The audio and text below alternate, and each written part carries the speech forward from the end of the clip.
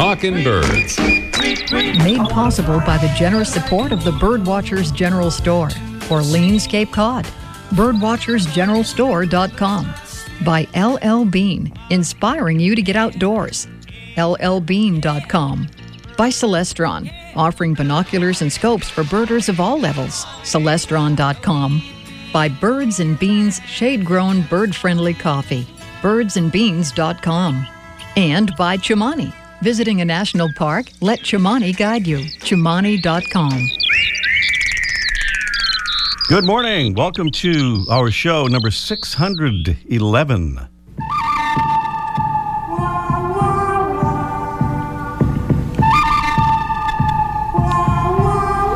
So, who are the baddest hombres out at your backyard bird feeders? As reported in the latest issue of Science magazine, a research team turned to citizen science for the answer through Project Feeder Watch, operated by the Cornell Lab of Ornithology and Bird Studies Canada. Well, just as the team expected, birds fall into a ranking system based on body size, although there are some interesting complications. The researchers confirmed a previously studied rock, paper, scissor effect that sometimes occurs when birds are similar in size. For example, when all three of the following species are in the same place, the house finch dominates the purple finch, and the purple finch, in turn, dominates the dark-eyed junco. But then, the dark-eyed junco takes it back around and dominates the house finch. But who are the toughest tough guys? Is it those bossy blue jays? Is it those feisty house wrens? Or maybe those troublemaking grackles? No, no, and no, say the researchers. The birds that were more dominant than expected, given their size, were various species of woodpeckers. They say if woodpeckers were boxers, they'd tend to prevail in their weight class, maybe because, unlike human boxers, woodpeckers can take hard hits to the head without sustaining brain injury. How about it, Talking Birds listeners? Does this jibe with your backyard observations?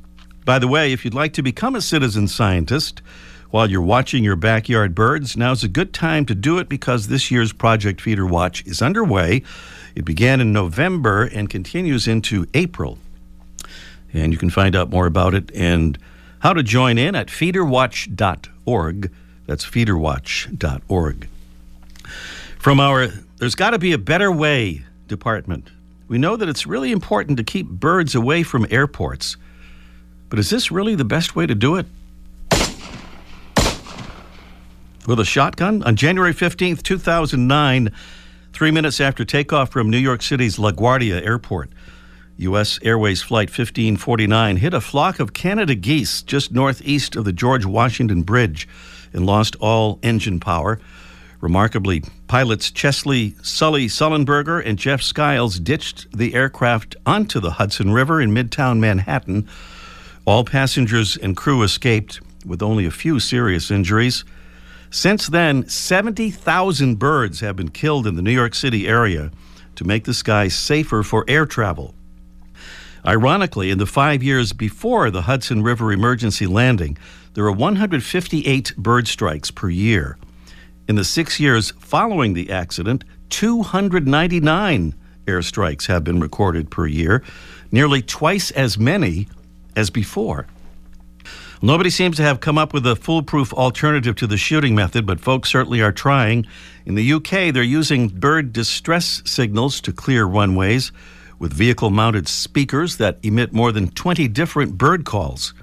In Fort Myers, Florida, they've reduced incidents by using dogs to keep the birds away. Salt Lake City's airport employs pigs to disrupt California gulls. The pigs trample and eat the eggs, and when the gulls arrive and see the pigs waiting to devour their eggs, they move on. And in Norway, this only works with prop planes, but they're experimenting with painting asymmetrical zebra stripes on the plane's propellers, which creates a pulsating effect as the propeller spins, scaring the birds away. All partially effective techniques, it seems, with a complete solution remaining elusive.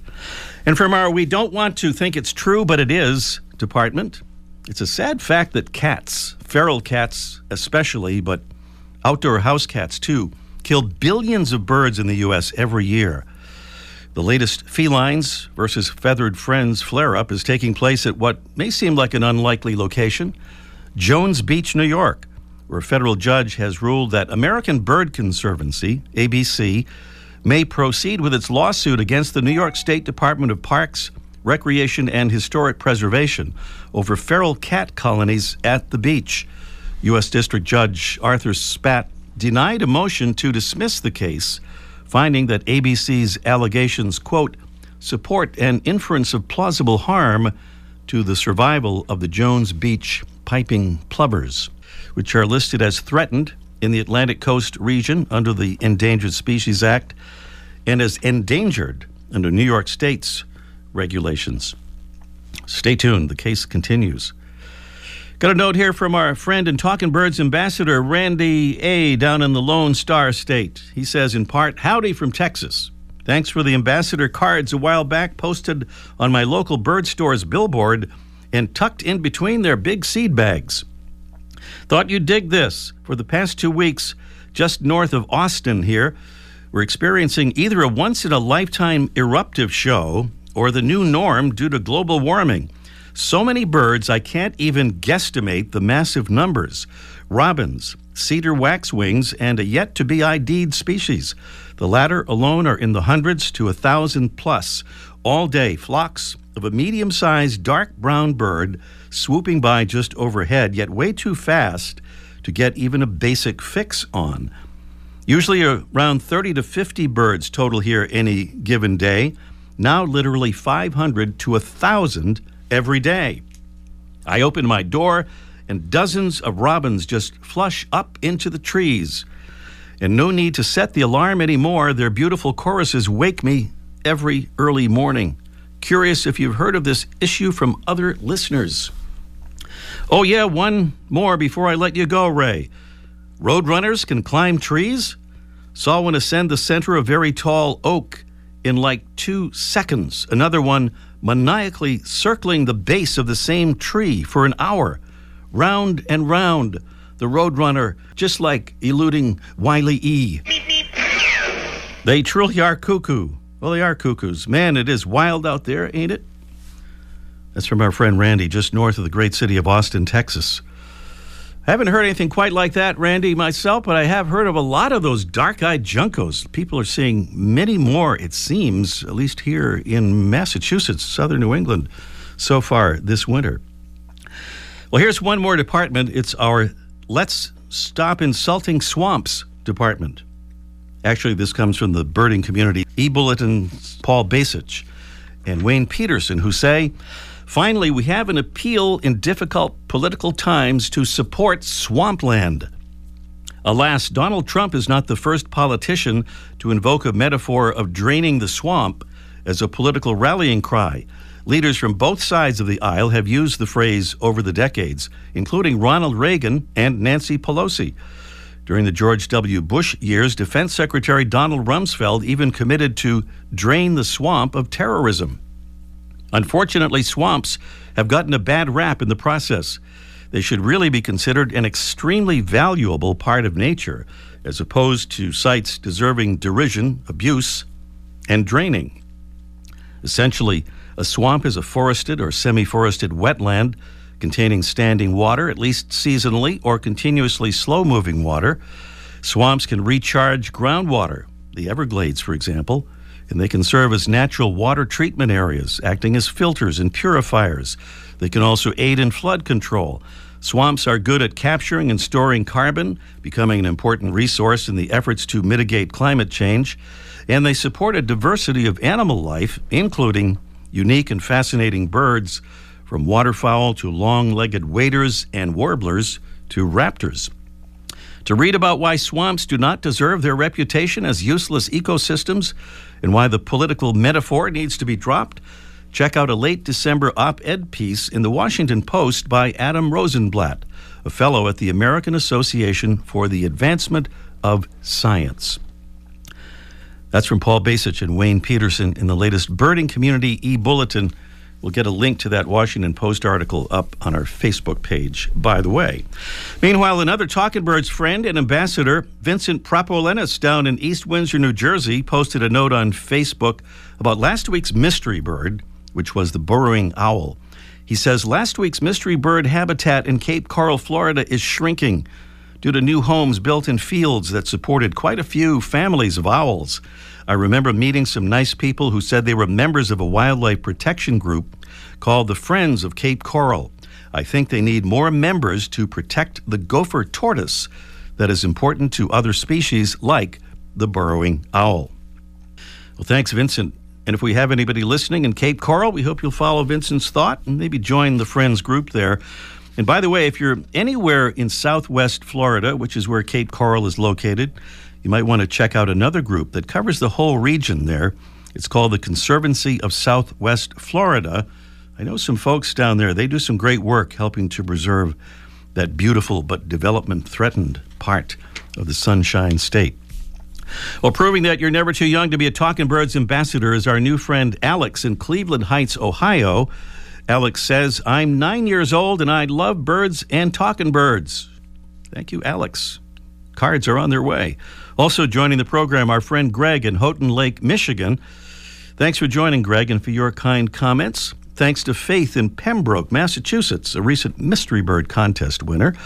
And thanks to Andrew in Corvallis, Oregon, who said in his accompanying comments that he's a student of wildlife biology at Oregon State University and incredibly passionate about avian conservation and management.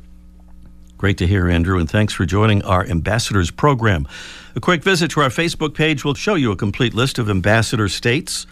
So Talking Birds listeners, kindly do check to see if your state is listed there and considering representing it if it isn't.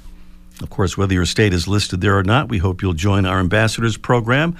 Hand out some of our info cards to friends and associates to spread the word about our show and about birds and conservation. Easy to do and easy to sign up for. Just click on the contact button at talkingbirds.com and choose the Become an Ambassador option. Extra, extra, read all about it. Speaking of the Facebook page, some of the stories and videos we have for you this week, back on the tortoise topic.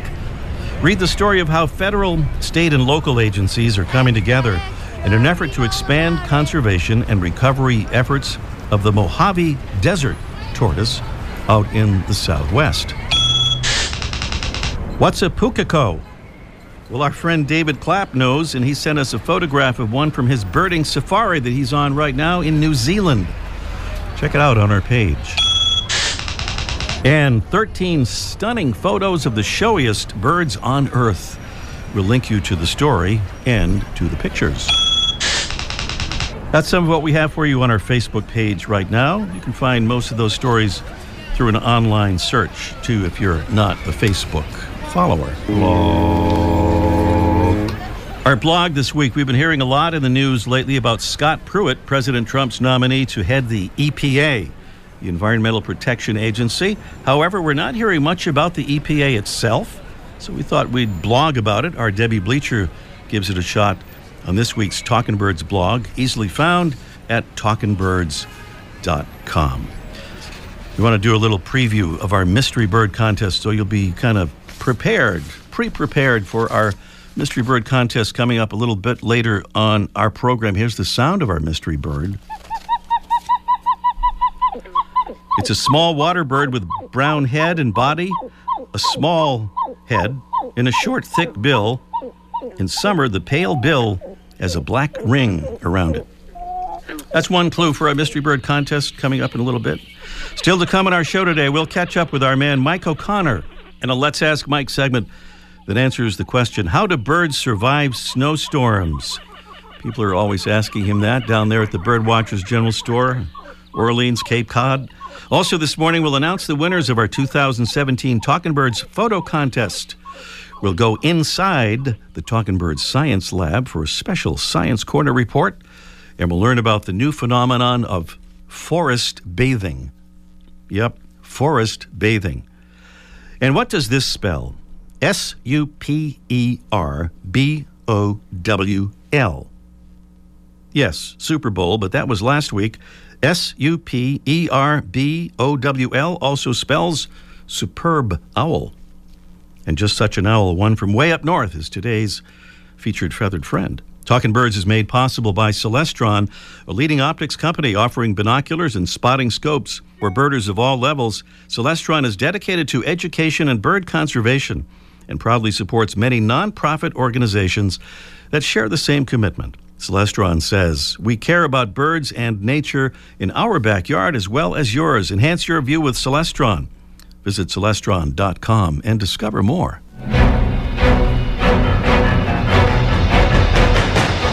Some call him Tengmalm's owl, after Swedish naturalist Gustav Tengmalm. Some call him Richardson's owl, for Scottish naturalist and explorer John Richardson. But he's better known as the boreal owl.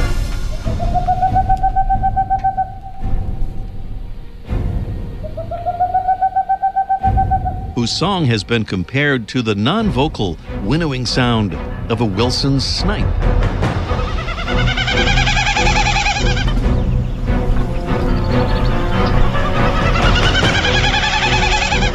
The boreal owl, which feeds mainly on voles, but also on small birds and insects, is a medium-sized owl, mostly brown above with white flecking on the shoulders and whitish with brown streaks on the underside.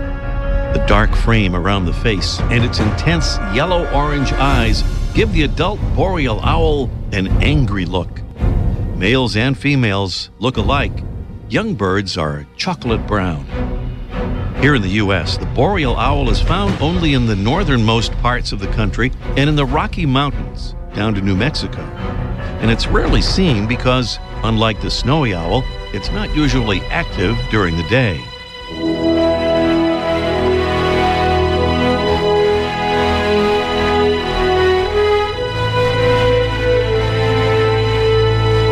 You may have seen this owl in the movies as the pet of Danish writer Karen Blixen, portrayed by Meryl Streep in the great film Out of Africa.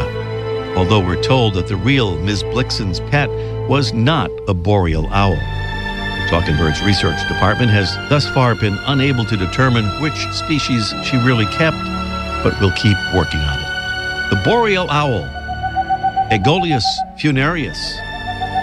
Today's Talking Birds featured feathered friend.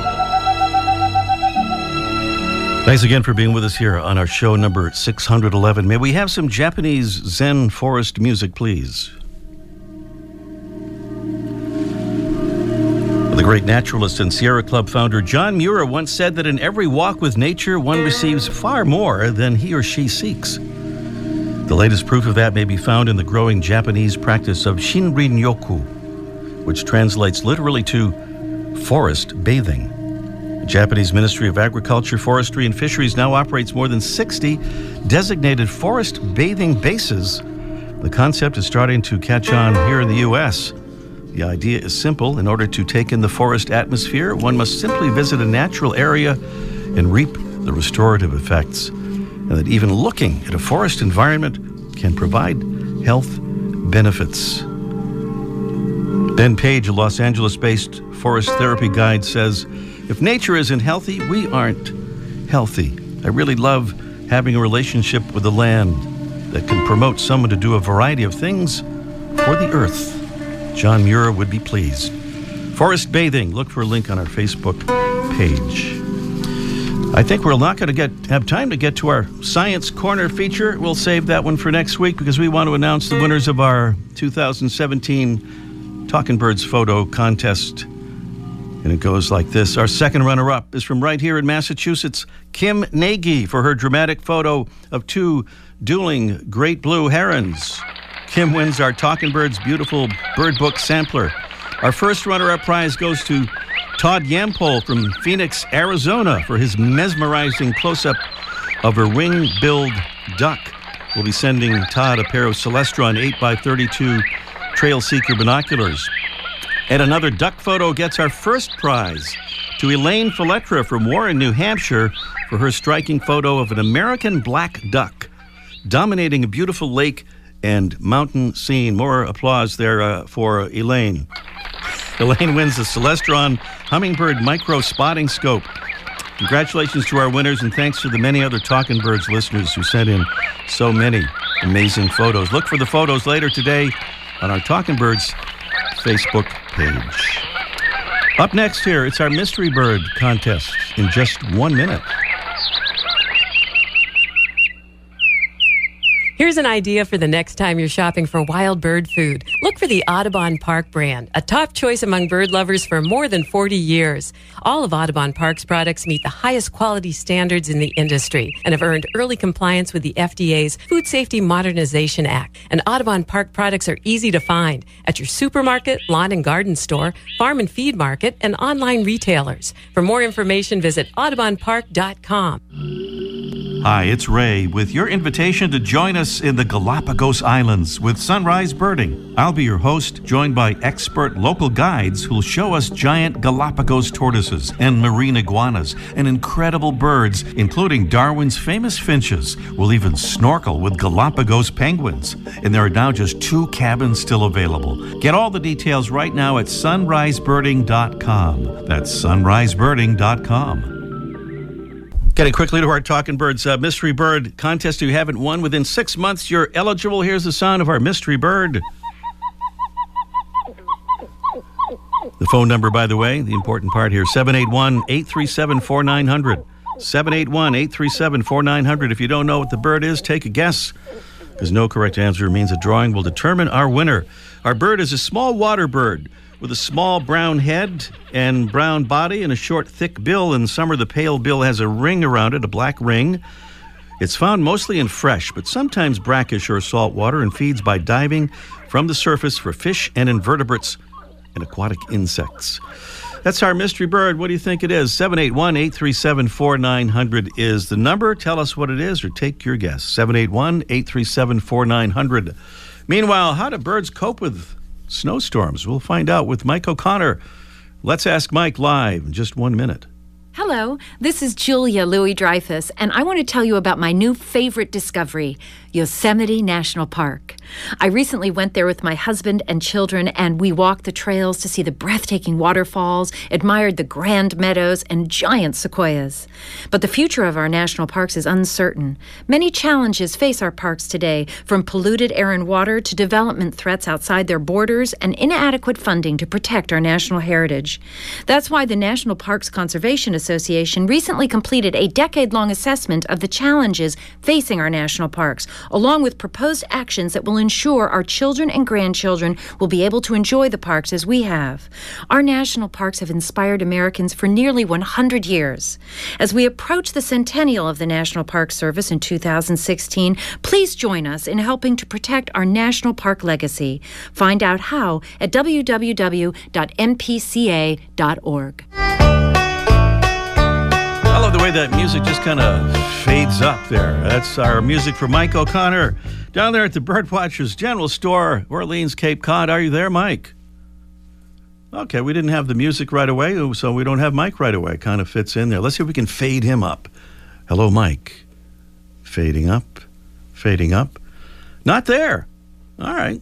Well, we'll have to really try to reconnect with Mike. 781-837-4900. Meanwhile, is the number here on our Mystery Bird contest. I know we have a lot of snow. I hope that's I hope he's okay. Are you there, Mike? How about now? Yeah. Oh, all right. Now is good. Now is much better, in fact. We can hear you loud and clear. Everything okay there? Coming in, big buddy. All right. Well, modern technology is not always foolproof. And neither is the weather dealing with it. So snow, we got a lot of snow out on the picnic table here, Mike, behind the radio station. Got about a foot of snow. Is that where you're having lunch today? We're having lunch out there. It's going to keep everything cool and fresh. So how do birds survive snowstorms? No, they survive kind of like the same way we do. You know, like when the storm's coming and everybody runs off to Stop and Shop and gets bread and milk. Well, the birds do the same thing. They, believe it or not, can actually tell when there's a storm coming, and instead of getting up early and stretching and preening and going through their routine, they head right out and they start stocking up. They eat, put on the pounds right away. They get more, as much fat and as much energy in their bodies as they can. And in the old days, I think we all used to think, well, birds have hollow bones and they can feel a change in pressure. But actually, they can feel a change in pressure, but mostly through their ears. They have really sensitive ears, and when they can feel the temperature change, something kicks in, and then they go out and pack on the pounds as best they can. They'll hit our feeders, and I think it's fun if you're home on a snow day. You see the birds attacking the feeder, and then they hit the more natural food sources. And then when the storm really gets going, they might hunker down, and what they try to do is get out of the wind. The wind is the big problem for them.